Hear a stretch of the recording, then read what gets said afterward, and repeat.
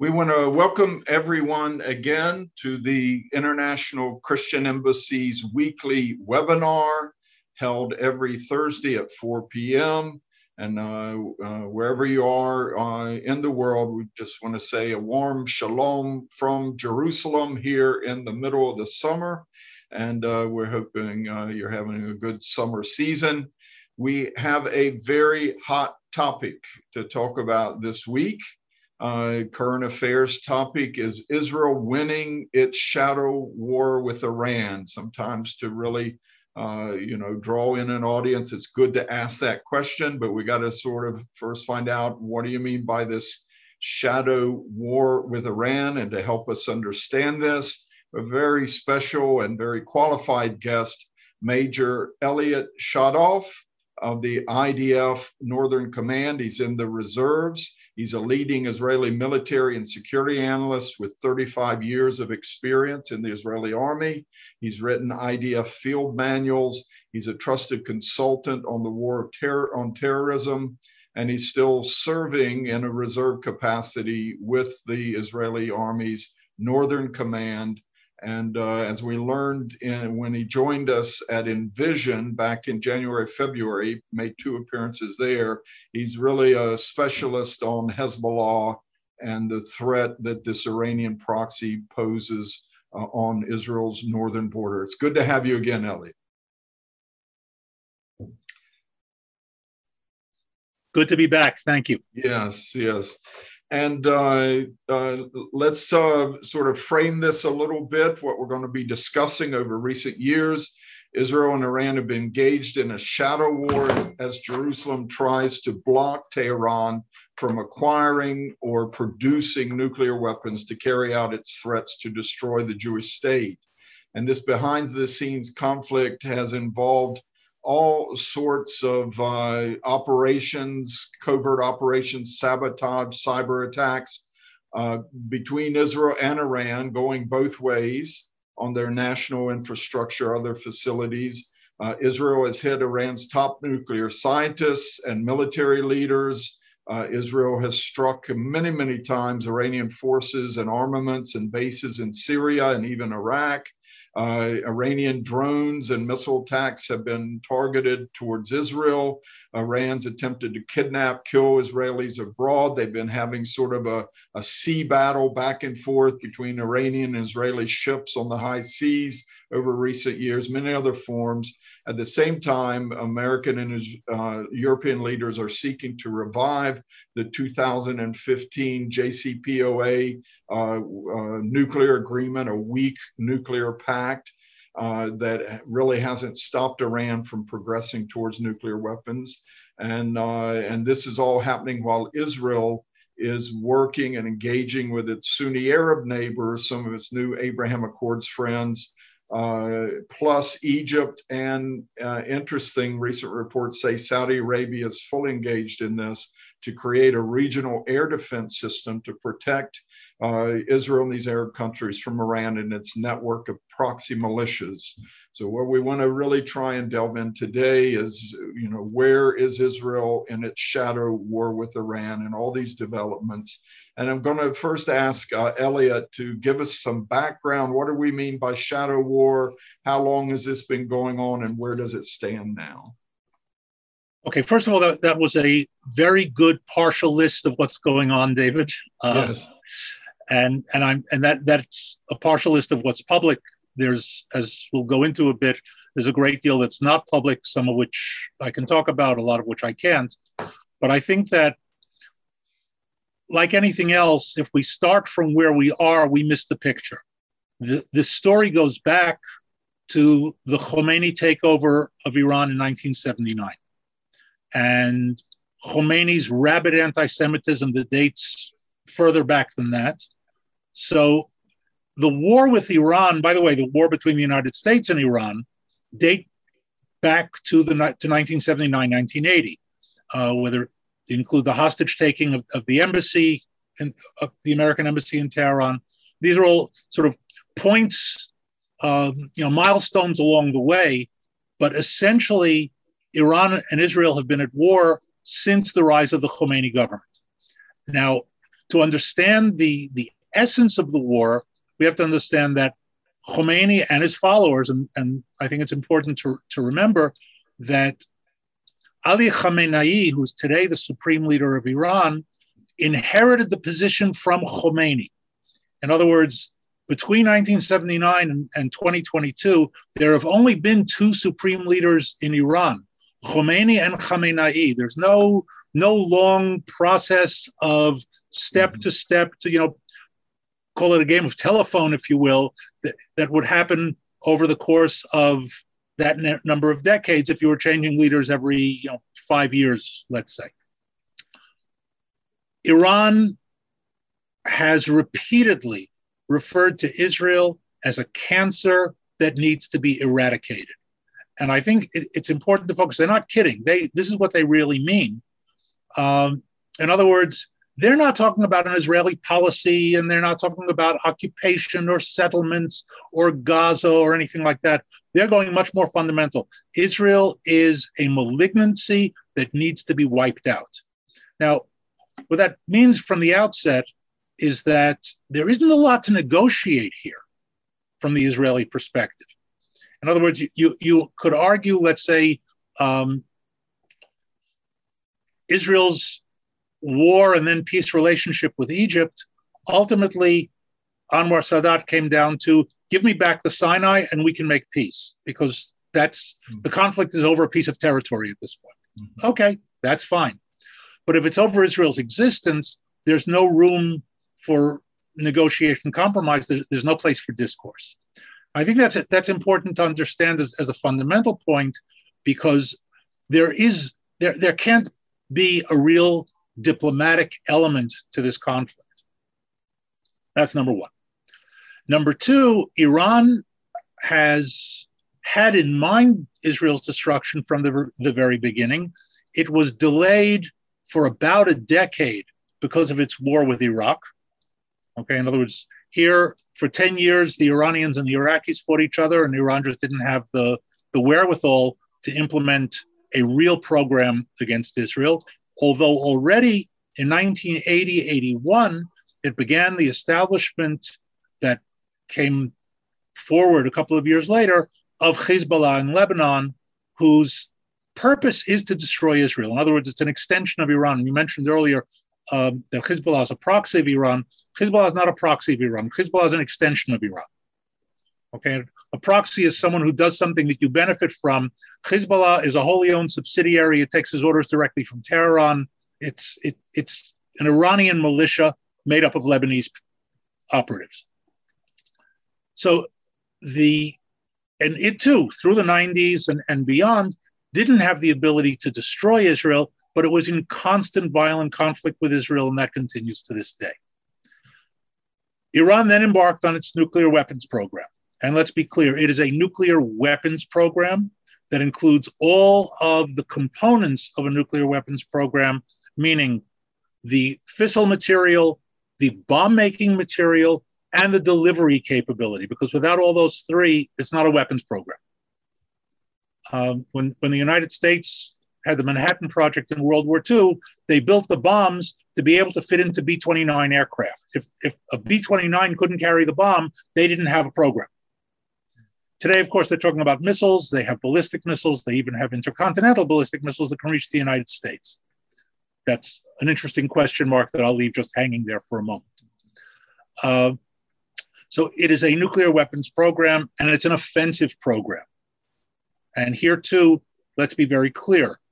There are those apologists who say, well, Iran really just wants a couple of nuclear weapons to protect itself against American meddling and as a defensive method and that sort of thing. If that were true, they could have bought a weapon from Pakistan or some such place. An offensive program requires many nuclear weapons, because you cannot be in a situation that you've used your weapons offensively and you have none left. Because obviously somebody's going to want to retaliate. You need the ability to retaliate against the retaliation. So that's their program.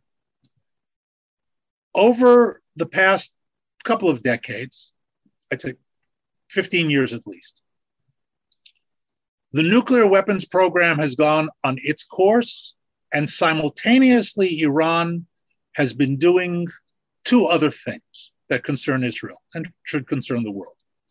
One is that after the war that we had with Hezbollah in 2006, Iran has been significantly raising its attempts to beef up Hezbollah's offensive capability as well.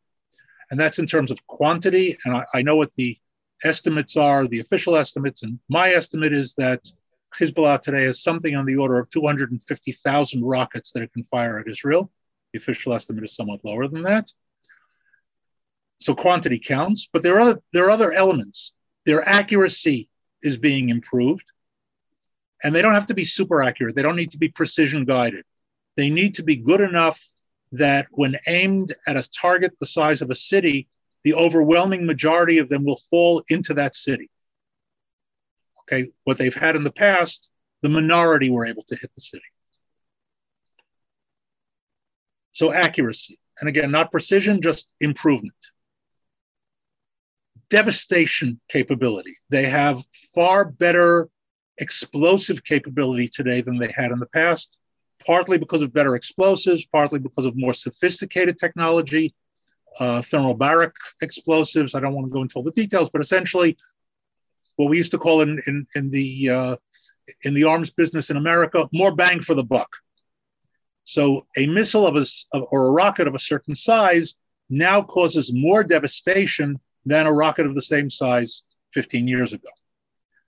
And last but not least, and also very important in this, the ability to launch many rockets simultaneously at a single target. That obviously not only increases the devastation capability, but it also has the effect of making the Iron Dome much less effective, because the Iron Dome is limited in terms of its quantity capability in terms of intercepting rockets. If 10 are fired, the Iron Dome is a superb weapon. If 100 are fired, not so much. Okay, not because of its quality, but because of its quantity. The third thing, so the nuclear program, the Hezbollah, and to a certain extent Hamas as well, supply program. And the third, especially since the Syrian war, Iran basing its military along Israel's border with Syria on the Golan Heights. Iran would like very much, and this is not a guess, we know this for a fact, and they're operating accordingly, to establish a military presence on Israel's border in Syria. And those are the three, I would say, issues that Israel is confronting in the most direct fashion. Now, there are others. There was the recent threat against Israeli tourists in Turkey. I mark those as sort of spot issues that Israeli security needs to deal with in general around the world. Iran is just one player in this. There's Hezbollah, there's ISIS, there's Al-Qaeda. The list is supporting cast of thousands, so to speak. So Israel keeps an eye on that. But those three issues are the ones that Israel has to confront directly because they're an immediate and serious strategic threat to Israeli security.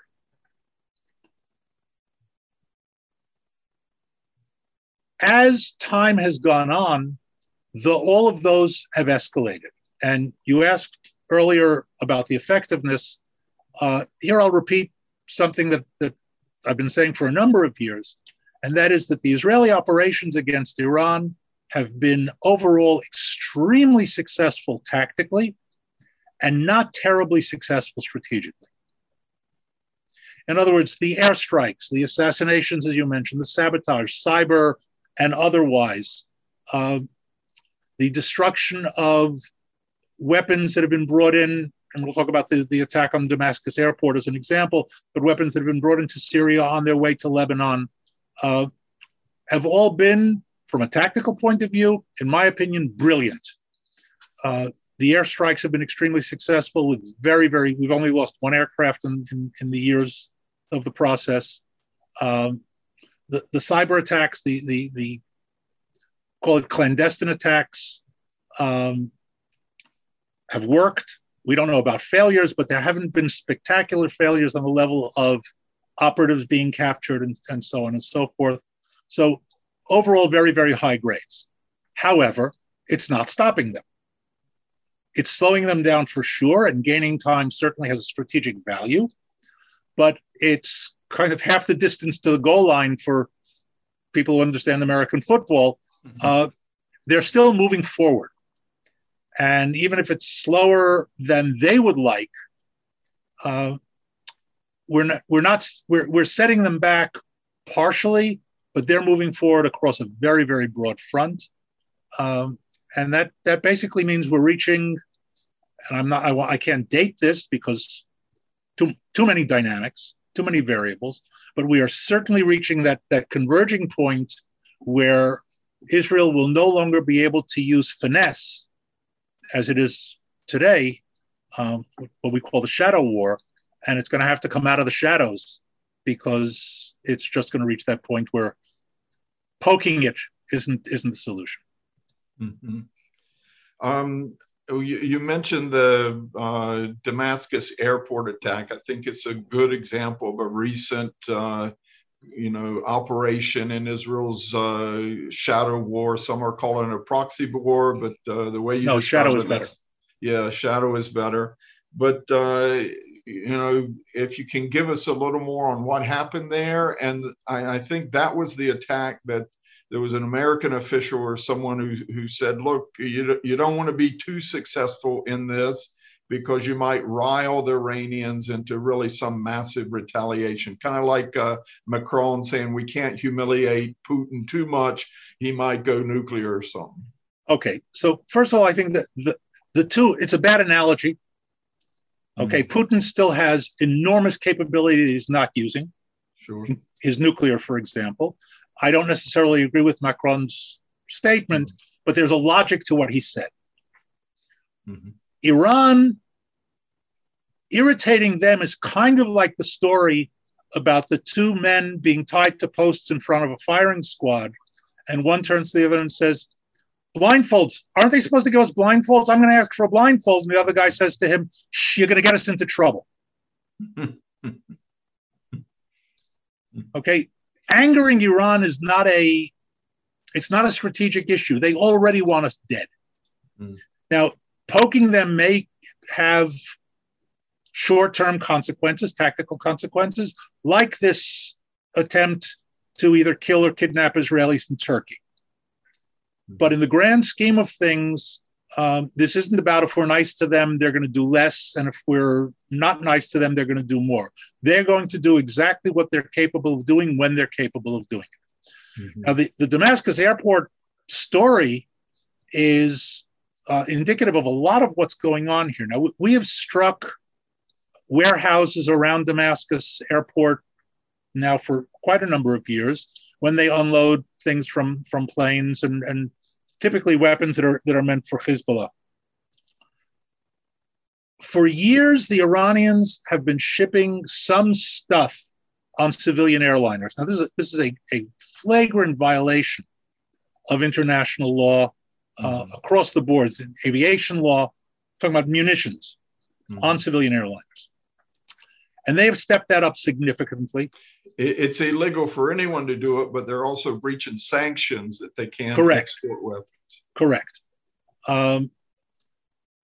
Listen, why violate one law when you can violate 5 with the same act, right? Yes, yeah. Now, we certainly are not going to shoot down civilian airliners, and they know it. Not for carrying weapons. I mean, if they want to try to use a civilian airliner the way Al-Qaeda did on 9/11, we might shoot it down. But simply using a civilian airliner as a cover for carrying munitions, we're not going to. Now, we've complained to whomever we've complained to. The effect was zero. We let the Syrians know that we will not tolerate that kind of behavior. The Syrians ignored us. So the attack on Damascus airport was meant to have a number of effects simultaneously. One was to show, hey, we're not really happy about this, and we're willing to cause a great deal of damage.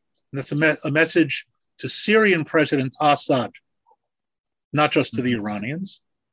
We're going to physically make it difficult now for you to fly stuff in to Damascus because you can't use the airport. we are really annoyed, and therefore don't calculate too carefully what we're willing to do and what we're not willing to do. Because if you thought we weren't going to do this, you were wrong. Now consider what else we might do if you threaten us enough. So I think there were a lot of different interlocking components in the decision to strike the airport and do the damage that was done there. And it was not collateral damage. The runways were hit in order to put them out of action. There's a civilian runway at Damascus Airport and a military, and both had 3 big craters in them. Correct. Once again, if they're using civilian airliners to fly in munitions, then the civilian runway has become military. Yeah. So that's what was behind it. And I don't agree with the idea of don't be too successful, because in this, we really do have to be successful. Mm-hmm. And you know, even though Israel might have been making good tactical gains, but no strategic, but some of Israel's capabilities and the way their intelligence is so good, and using the F-35 stealth bombers now, the first they've ever been used in combat and all, it shows the Iranian. Doesn't it send a message to them that we have a lot more capability? It certainly does. And it has a mixed impact. On the one hand, it's shaken them up. The report today is the Iranians arrested a general from the Islamic Revolutionary Guard Corps on accusations of espionage and treason for being in contact with Israel. Now, I don't know if it's true or not, but they're running scared on that level, and that's only a good thing. Yeah, I was going to ask you, how rattled are they? Because there does seem to be a mini purge going on in all their military and intelligence arms. Right. They're definitely rattled, although here I would be careful. In regimes like this, this guy may have run afoul of them in a different way, and they're using this as the excuse. So, but the fact that they said it shows that they're rattled by it. So here again, circles within circles. I wouldn't take what they say at face value, but their having said it certainly has its own value. There's no question that we have gotten in and under their skin. We've established apparently, I mean, I only know this from results. I'm not privy to the Mossad and other intelligence arrays there. It's above even my security clearances, which are reasonably high. But we've clearly set up a very, very effective, powerful network there that's not only intelligence gathering, but also operational. And those kind of networks only improve over time. So the fact that we've been doing it for years, we're now beginning, we're seeing more and more, I would say, the impact of that as time goes on, and they know it. They're not stupid. So rattling them is a good thing. Making them have to take 1,000 precautions where they used to take 100 precautions is a good thing. On the other hand, it also teaches them or exposes them to capabilities that they can begin to think about how to counter or thwart. And this is always one of the paradoxes of any sort of operation that you do. No matter how successful, your enemy learns something about you every time you do something. Now, there's no avoiding that, but if you're talking about the clandestine and you're talking about surprise, whether it's a new technology or whatever, so there's always the question of when do you expose what you have in operation, because you know that the minute you make it public, the enemy is going to start thinking about how it's going to counter. Yeah. Now, we're calling this a shadow war. I was looking, it's especially been going on since 2012 or so when the Syrian civil war started.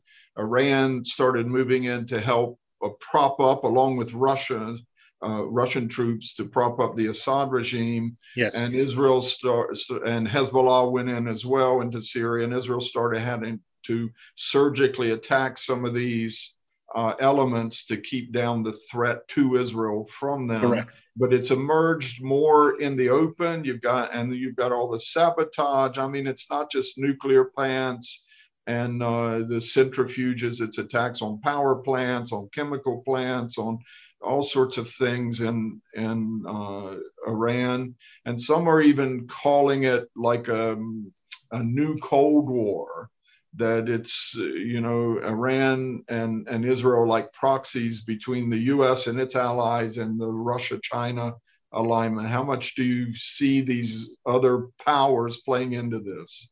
Okay, so first of all, I think it's hotter than a Cold War. Yeah. Okay. If we use the American-Soviet period as the Cold War, there were proxy wars. Vietnam, for example, go back to Korea. There were proxy wars for sure. There were all the so-called liberation movements in Central America and South America and Africa, and the countering. That was proxy war. America and the Soviet Union, or let's say NATO and the Warsaw Pact, never actually engaged directly in combat. There was that close call with Cuba in '62, but what was interesting is that both sides backed down. And I don't want to go into the details of who first and who blinked and whatever, but essentially both sides decided nuclear war was not what they had on their agenda for that week, which is a good thing. Here, Iran and Israel are in direct combat. And we have to add the cyber theater, if you will, to the kinetic one. And that's going on. You mentioned power plants and there have been others, ports and airports, and they've tried stuff against us. Yeah, there was an attack on one of the water plants along the coast, desalination, and even our staff sort of got impacted here about 2 weeks ago on a Sunday. Here in Talpiot, where our headquarters are in Jerusalem, we had a siren. There was a warning siren, and it was this a test? Everyone's texting each other over our phones. Was this a real missile threat? And it turned out to be Iranian cyber.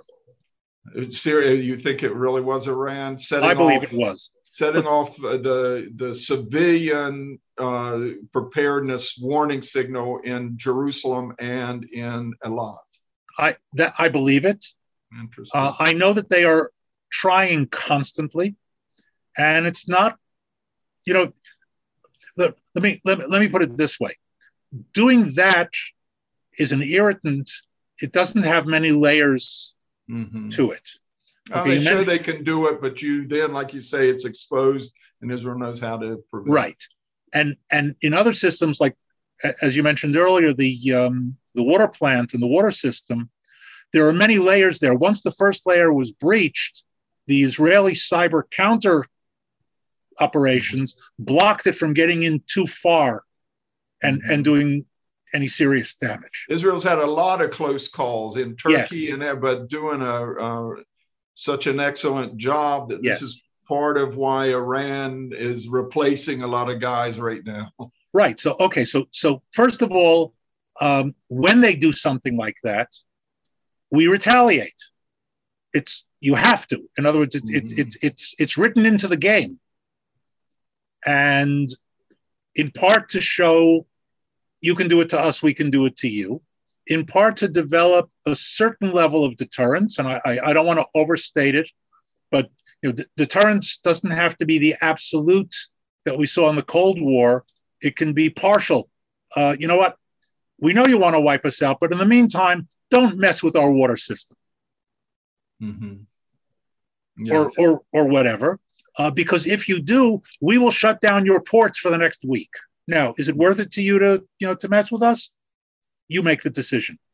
And defense is part of that as well. In other words, if we A, prevent them from doing serious damage, but retaliate for the attempt, we will reduce the number of serious attempts over time. Create cyber deterrence. Cyber deterrence, and deterrence is a mindset. In other words, it's basically, if you start with me, it's going to cost you. Now you have to decide if it's worth starting with me. And that's deterrence in a nutshell, basically. Yeah. I don't know if we've coined a new phrase here, but we'll call it cyber deterrence. I like it. So that's also going on. And I think here, there's this constant behind the scenes, come back to shadow war, where to sort of carry the analogy to the physical world, there's stuff going on in the shadows that you don't hear about. There are airstrikes in Syria that don't make it to the news. There are strikes in Iran that don't make it to the news. There are all sorts of operations that don't make it to the news. They make it to the news typically if they happen in places where they're seen by lots of people. In other words, if you hit Damascus airport, it's kind of hard for the Syrians to hide it. We generally don't report anything. We may respond to it. Sometimes we do, sometimes we don't. Sometimes we just smile, but we don't do the reporting of it. We learned that many, many years ago. Why give away anything? Let them give away the stuff. So I would say, as a rule of thumb, when you read or hear about a particular event, take into account that there are probably 10 others for each event, or maybe even more, that you haven't heard about. I'll use an analogy from other forms of warfare. I can guarantee you this: American Special Forces, whether it's Special Force, Army, Green Berets, Delta, Navy SEALs, or whomever, I don't want to leave anybody out, but the whole group of special operations are working around the clock around the world, and nobody hears about them unless there is a spectacular failure or the occasional spectacular success, like taking out an Osama bin Laden. The rest, silence. And use the same rule of thumb here, that there's stuff going on all the time, attacks virtually every night in Syria, and you're just not hearing it. That's the shadow. Every now and then, something will pop out of the shadow and a bit of light will shine on it, and that'll become the focal point and raise issues like what we're discussing now. Okay, if this is, it has wider implications. It does involve the West. It does involve Russia, China, and I got a couple questions in that regard. Okay. I don't want to get too deep into what's happening in Ukraine, but if there's anything you want to share about what you've observed there concerning Russian weapon systems that are also in the hands of Iran and Syrians that Israel's dealing with, what you've learned there, and has Russia dragging itself into a prolonged conflict in Ukraine. Unexpectedly, they thought it would last a lot shorter. How has that changed the dynamic of the threat Israel's facing up there where you live on the northern front? Okay, so first of all, let's start with the weapon systems. We've been making a mockery of Russian weapon systems for years.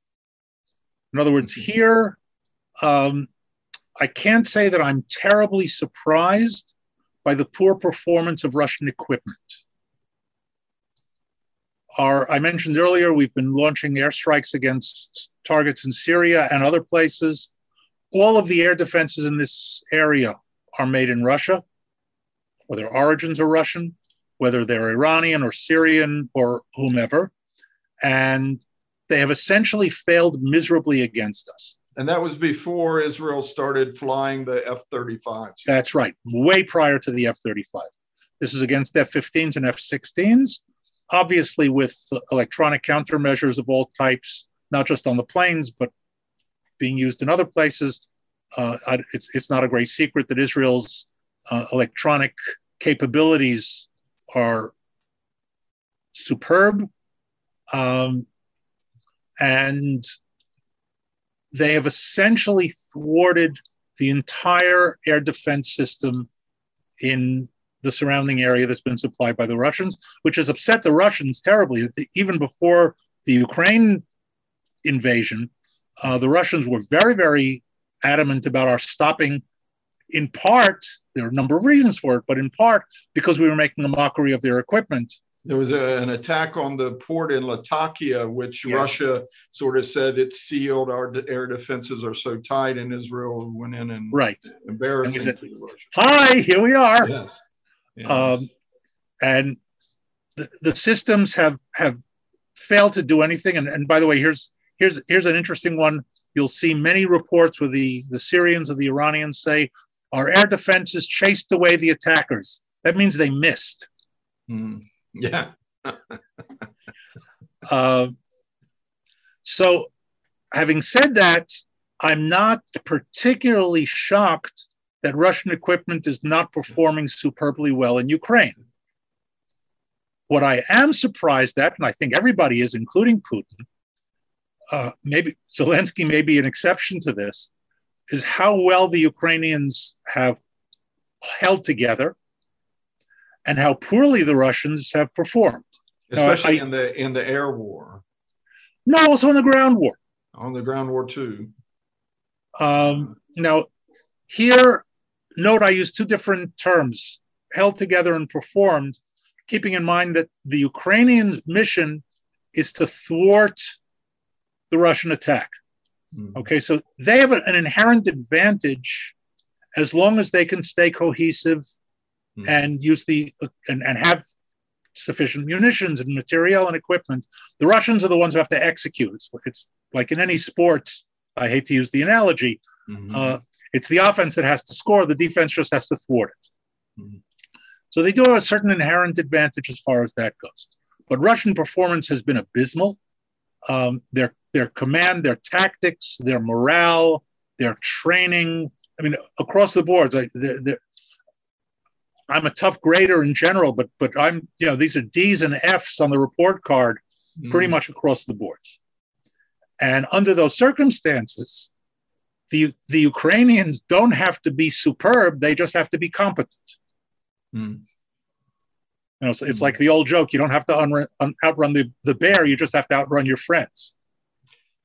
So what Israel is facing there in the north, and even Hezbollah, whatever, having weapon systems sort of Soviet era or Soviet design sort of weapons, Israel can take some courage. And how has Russia's preoccupation with Ukraine affected the Russian presence in Syria? Okay, so first of all, you mentioned something. Remember that Hezbollah is not a true war-fighting organization. Hezbollah's real danger to Israel, its overriding danger to Israel, is its rocket capability, and that doesn't have to be terribly sophisticated. The Russian story is a little bit different. It's my belief, and I've written about this in the past, and I've spoken about this for a number of years, that much of Putin's strategy, including the invasion of Ukraine, is to shore up his position vis-a-vis his naval base in Crimea in Sevastopol, because his real strategic objective at this stage is to challenge the United States in the Eastern Mediterranean. And he has that quasi capability. He wanted to bolster it. And here, let's keep in mind that in order to challenge America in the Eastern Mediterranean, the Russians don't need an aircraft carrier to challenge the American carrier in the Sixth Fleet.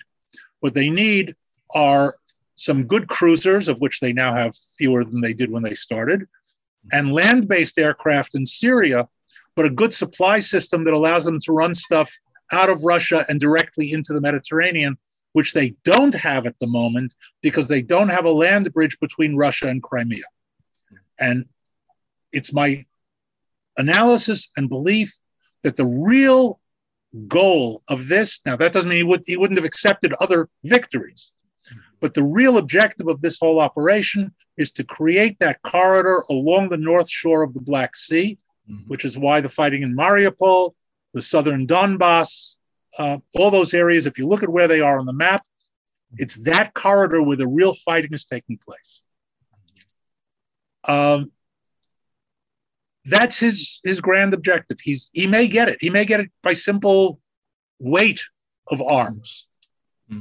The Russians can take very high losses. I don't know how long they'll tolerate it from Putin, but they can certainly overpower Ukraine in that corridor. Now, in the meantime, he's completely committed there, which means he has less capability to commit into this area at the moment. He's threatening a lot, and here's where we get into a strategic paradox. And this was Macron's point. As I said, it had logic, although I don't necessarily agree with his conclusion. A threatened Putin is a dangerous person.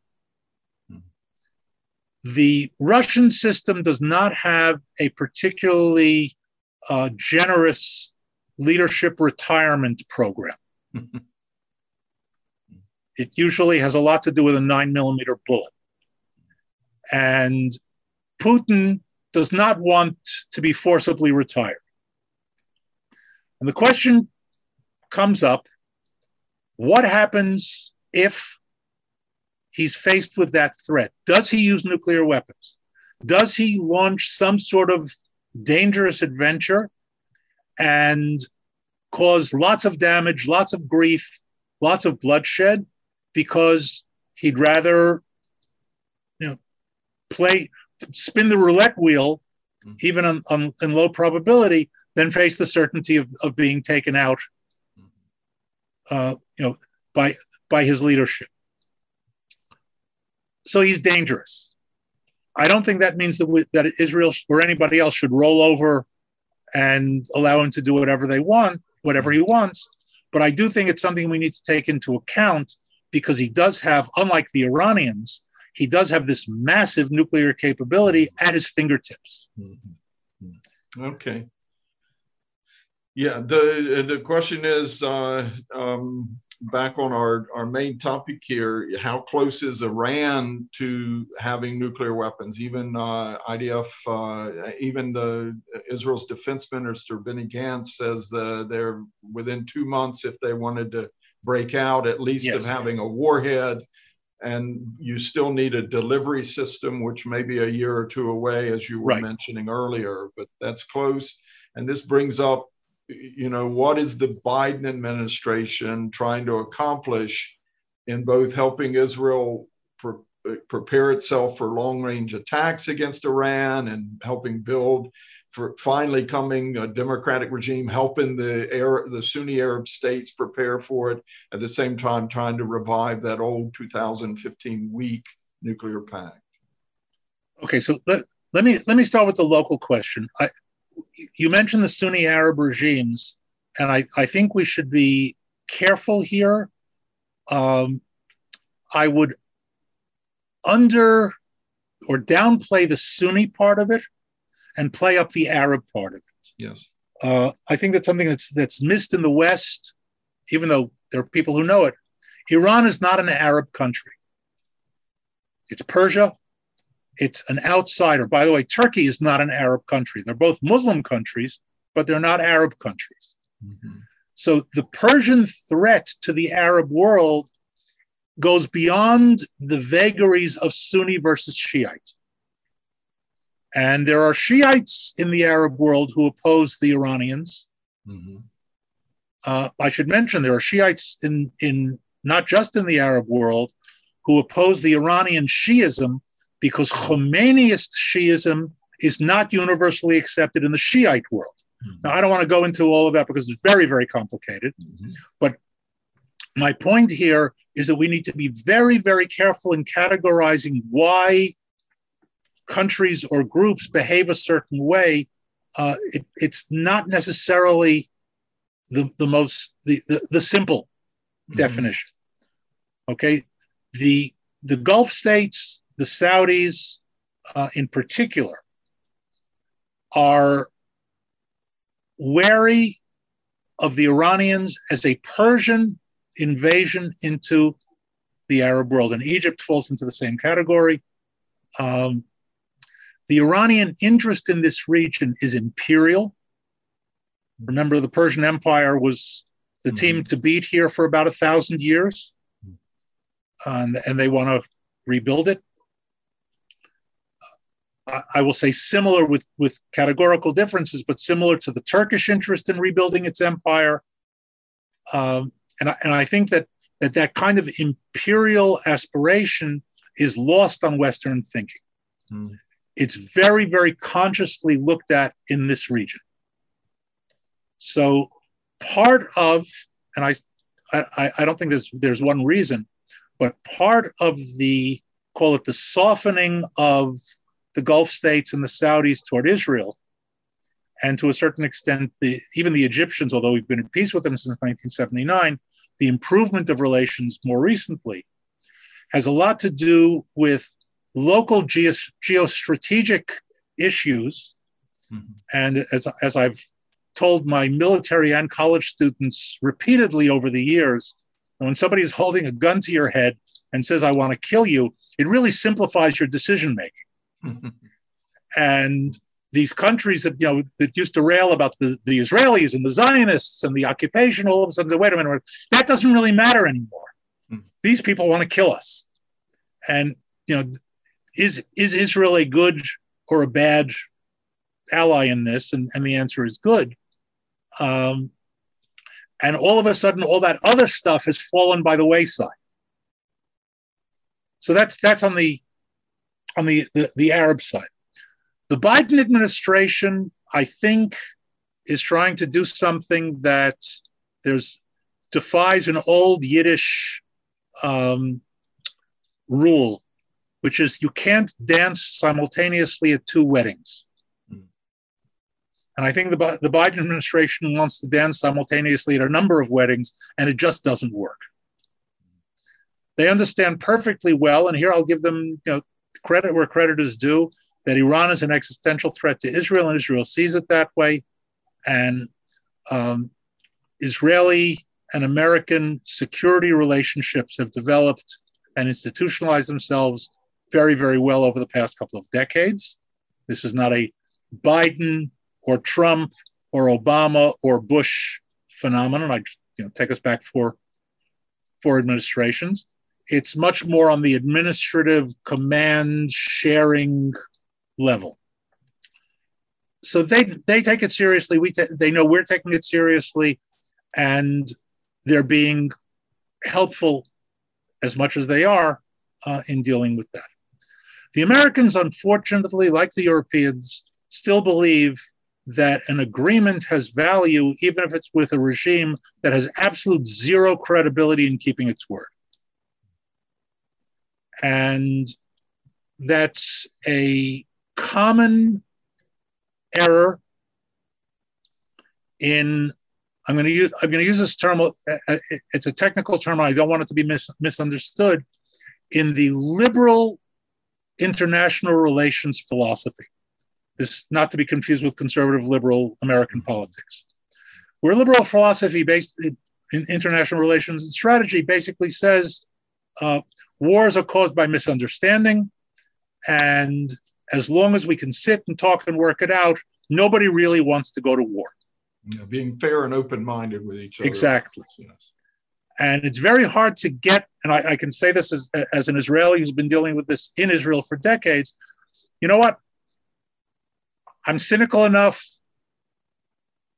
and yet it's hard to get your head around the idea that there are lots of people around in this neighborhood who spend their entire waking lives plotting to kill you. It's not a comfortable thought. And it's hard to internalize it. It's much nicer to think, you know what, maybe I wronged them somewhere, and if I apologize and offer them a cup of coffee, we can work it out. And I think a lot of American diplomatic thinking comes out of that kind of a mindset. Yeah. You're projecting sort of Western values and all onto people in the East. Yeah. Yes. Yeah. I know that, there were open discussions here in Israel over the last year or so. Is Israel really prepared to do a long-range strike against Iran's nuclear program? I think we talked about this in January and February at Envision, you and I, in a webinar, that Israel needed to, the right planes, they needed to have refueling capabilities, and they needed bunker buster bombs from the US. And it looks like some of this has been solved, that they've announced publicly that the F-35 stealth bomber, fighter bomber, can make it all the way there and back without refueling, and that the 2,000-pound bunker buster bombs can now fit in that cargo bomb bay within the F-35, so that as you're carrying it, it doesn't expose you to radar. Correct. And so even putting that out in public and doing the largest exercises ever with U.S. and regional cooperation in recent months, it looks like the Americans are signaling, hey, we do have a stick with Israel in dealing with the Iranian plan. But is that just a stick to then try and draw them back into talks? Sticks can have multiple purposes. Yeah. So I'm sure from the American point of view, that's part of the calculation. And that makes sense. In other words, from where they're sitting, I can't dispute it. If the Iranians don't want to come for the carrot, then let's get them to the table with the stick. It's one of the reasons they came in the first place in the first JCPOA, because of the sanctions and wanting them to be lifted. So the point is, though, that if they don't, the stick can be used. Mm-hmm. Now, from the Israeli perspective, that stick has got to be there. And it's got to be as big and as hard as you can possibly make it. You asked if Israel is ready. I will tell you that from my perspective, any country that says that it's ready to go to war is kidding itself. Mm-hmm. But you have to, and you have to go with what you've got. Does Israel have the capability to cause significant damage to the Iranian nuclear development program? I believe the answer is yes. I don't think it's limited, and I won't go into the details on this. You'll just have to take this one at face value. I don't think it's limited to aircraft. There are other aspects that come into play. I will mention cyber because that's part of it, but it's not just those two. And any calculation of Israel's capability that is limited to how many F-35s and how much they can carry is missing many facets of the overall picture. Cruise missiles, even from subs, suicide drones, lots of ways. I'm just going to nod to everything. I'm not going to. Yeah. And I don't know if you've seen Top Gun, but I have. That really got me thinking. The new Top Gun Maverick. That's all Israeli concept, and yes, very troubling, exciting to watch, but also troubling if you live in the region. I wanted to ask you, back in January, we mentioned Israel was developing a new laser system to help supplement Iron Dome, and would be much cheaper and maybe more effective. Prime Minister Bennett just, presided over a successful test of it, and said this is a game changer. What do you think? I don't believe in terms like game changer. I think it's an added layer. I think that it will certainly reduce the impact of Hezbollah's capabilities. I have to say, full disclosure, I'm a low-tech guy. So the higher the tech, the less trust I put in it. Mm-hmm. But having said that semi-facetiously, it's also my belief, projection, my analysis, that as technology progresses and gets higher, its half-life gets shorter. Mm-hmm. Okay, in other words, the counter to it will come up that much faster. Yeah. I think that's Now, true in all sorts of new innovations. exactly. I mean, look, once upon a time we had telephones, we had the same phone on our walls for years. Yeah. Now, these things go obsolete on us, what, in 2 years? Yes. If we're lucky. So technology is an answer, it's not the answer. And the solution or the counter to the technology is not always going higher. Sometimes it's going lower. Yes. And then, the balloons coming out of Gaza. Low tech. Right. Yeah. So tunnels. I understand these lasers are shooting down the balloons, but you still get a fire somewhere. Right. So it's not a perfect solution. There is no perfect solution. Yeah. The question that'll remain is still how effective against huge numbers of targets simultaneously. Yeah. And what happens when they start targeting the lasers? And if they have to, if the lasers have to use their defense to protect themselves, can they also be used to protect other things? Again, I raise these as questions because these are classic counter questions to any sort of system. Yeah, I think one of the real shocking news, I don't know if it's shocking, but it was really surprising and for me encouraging that Israel's chief of staff, Kochavi, met in March with a number of generals from Arab countries in the region, including the Saudi, his counterpart, chief of staff, the Saudi army. And there was even talk that this new Israeli laser system, I guess being developed with some American help, that it could even be deployed in Saudi Arabia. That's a huge step towards rapprochement towards them. It was good, It comes back to my earlier comment about the gun to the head. Yes.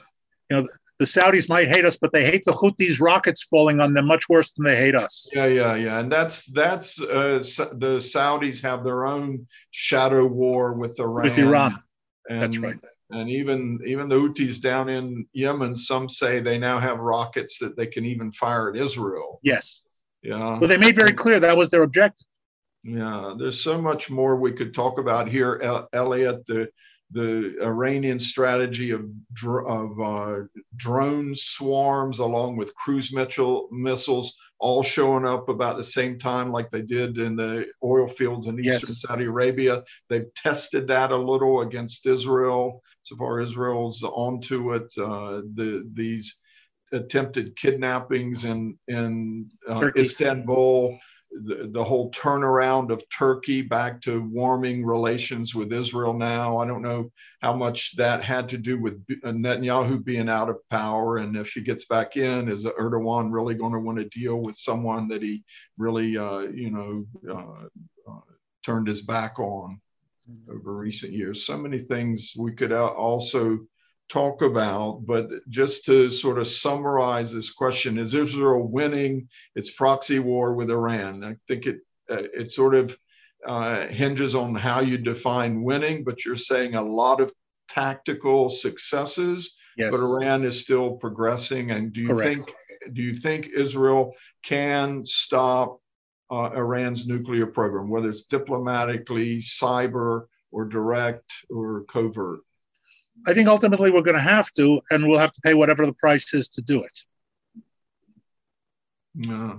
And one of the questions that came in, how safe is Israel right now? Is it vulnerable during this time when we're now going to new elections and we won't have a new government? We won't have elections till November, and you might not have a government till January, February. But, you're optimistic.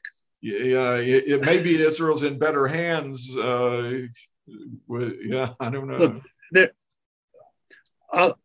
it's a long answer that I'll try to make very, very short.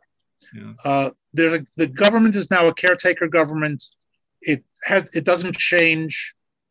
But Israel, unlike the United States, but similar to some parliamentary systems, and each system has its own quirks to it, the Israeli government is really led by committee. And the security, what's called the security cabinet, is exactly the same today as it was yesterday. And it will remain the same until a new cabinet is established with a new government. So Israel is no less safe today than it was yesterday. And I consider Israel to be a very safe place. The change in government or the elections coming up certainly will have an impact on who runs the country, but it doesn't really change the strategic threats we're facing. And I don't think it'll have any impact whatsoever on how Israel confronts those threats. Because that's a much more sort of solid level of decision making. But you don't think it's opened up what the Iranians could perceive as a window of vulnerability here in Israel? Look, the Iranians could perceive it. They're more in the long game, though, aren't they? But right, they're in the long game, and I believe that the minute they believe they have the capability, they're going to use it. They're not waiting for weakness. Yeah. So, again, I don't see the domestic political situation here having any real impact. After we have a new government, you could ask me the same question. I'll tell you what I think about whoever's running the country. But in the meantime, we're very much in the same place as we were. Okay, this is an issue that hopefully we don't have to revisit this too soon or too often. But it is something that people really need to be aware of. Israel, so many new headlines, breaking news over recent weeks. This news that Israel sent its largest force ever to go do some landing, including paratroopers, whatever, landing in the mountains of Cyprus, in the middle of Cyprus, to do a massive land exercise simulating the hilly terrain of what they'd encounter against Hezbollah in Lebanon. Yes. That's huge news. That you don't do that just to try it. It's expensive. They had to get Cyprus's agreement to this. And so we're talking about a real, we call it a shadow war, but over the last 3 or 4 years, it's really emerged more and more out into the open. Elliot, I was looking for a timeline of, say, a lot of the major events in this. I don't know if you have some source that you say people should follow, but even Wikipedia has an entry. Yes. And they divided up between covert and now openly emerging. No, there's definitely a shift. I would say to people who are watching, listening, don't get hung up too much in the details because you can get lost in them. Try to look at the larger picture as much as you can. Incorporate new information into that picture. It's very easy to drown in the details of how many craters are there in the runways in Damascus Airport. Yes.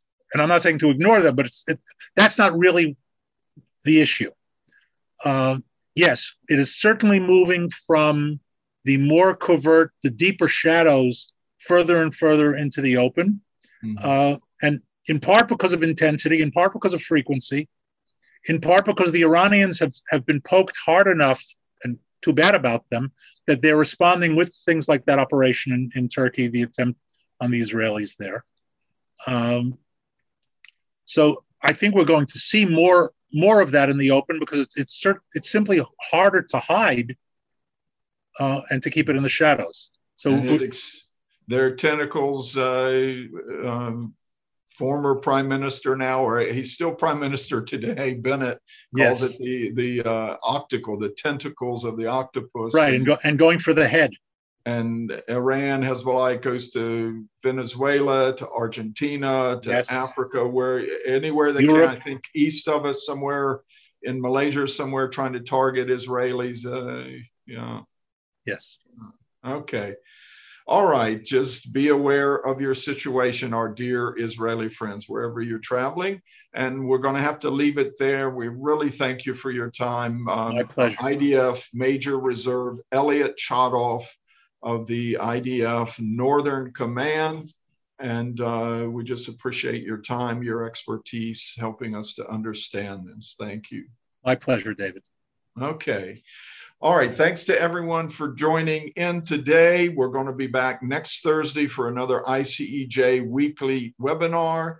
Also next Wednesday, the day before at 4 p.m. as well. We're going to have our global prayer gathering. Please join us for that. For those who are interested, we also have right now our Rosh Chodesh prayer vigil. People, Christians from dozens and dozens of countries around the world, helping carry out online a 24/7 prayer vigil for Israel and the region and your own countries. We started yesterday, and we're going about 9 or 10 days this month straight on, according to the Jewish new moon, Rosh Chodesh prayer. And you can go to our website, icej.org, to find out more about that. And lastly, I just want to mention that we're about 100 days away as of today from the Feast of Tabernacles. We're trying to hold our first physical in-person feast since 2019, and we've got a great program planned for you, a whole week of celebrating the Feast of Tabernacles here in Israel, starting in the Galilee for 2 days, worship events on the Sea of Galilee, then moving up to Jerusalem, and then on down to the Negev to celebrate Israel as the land of promise. So join us for the feast. You can find out more at feast.icej.org. Thank you for joining us here on the ICEJ weekly webinar. Shalom.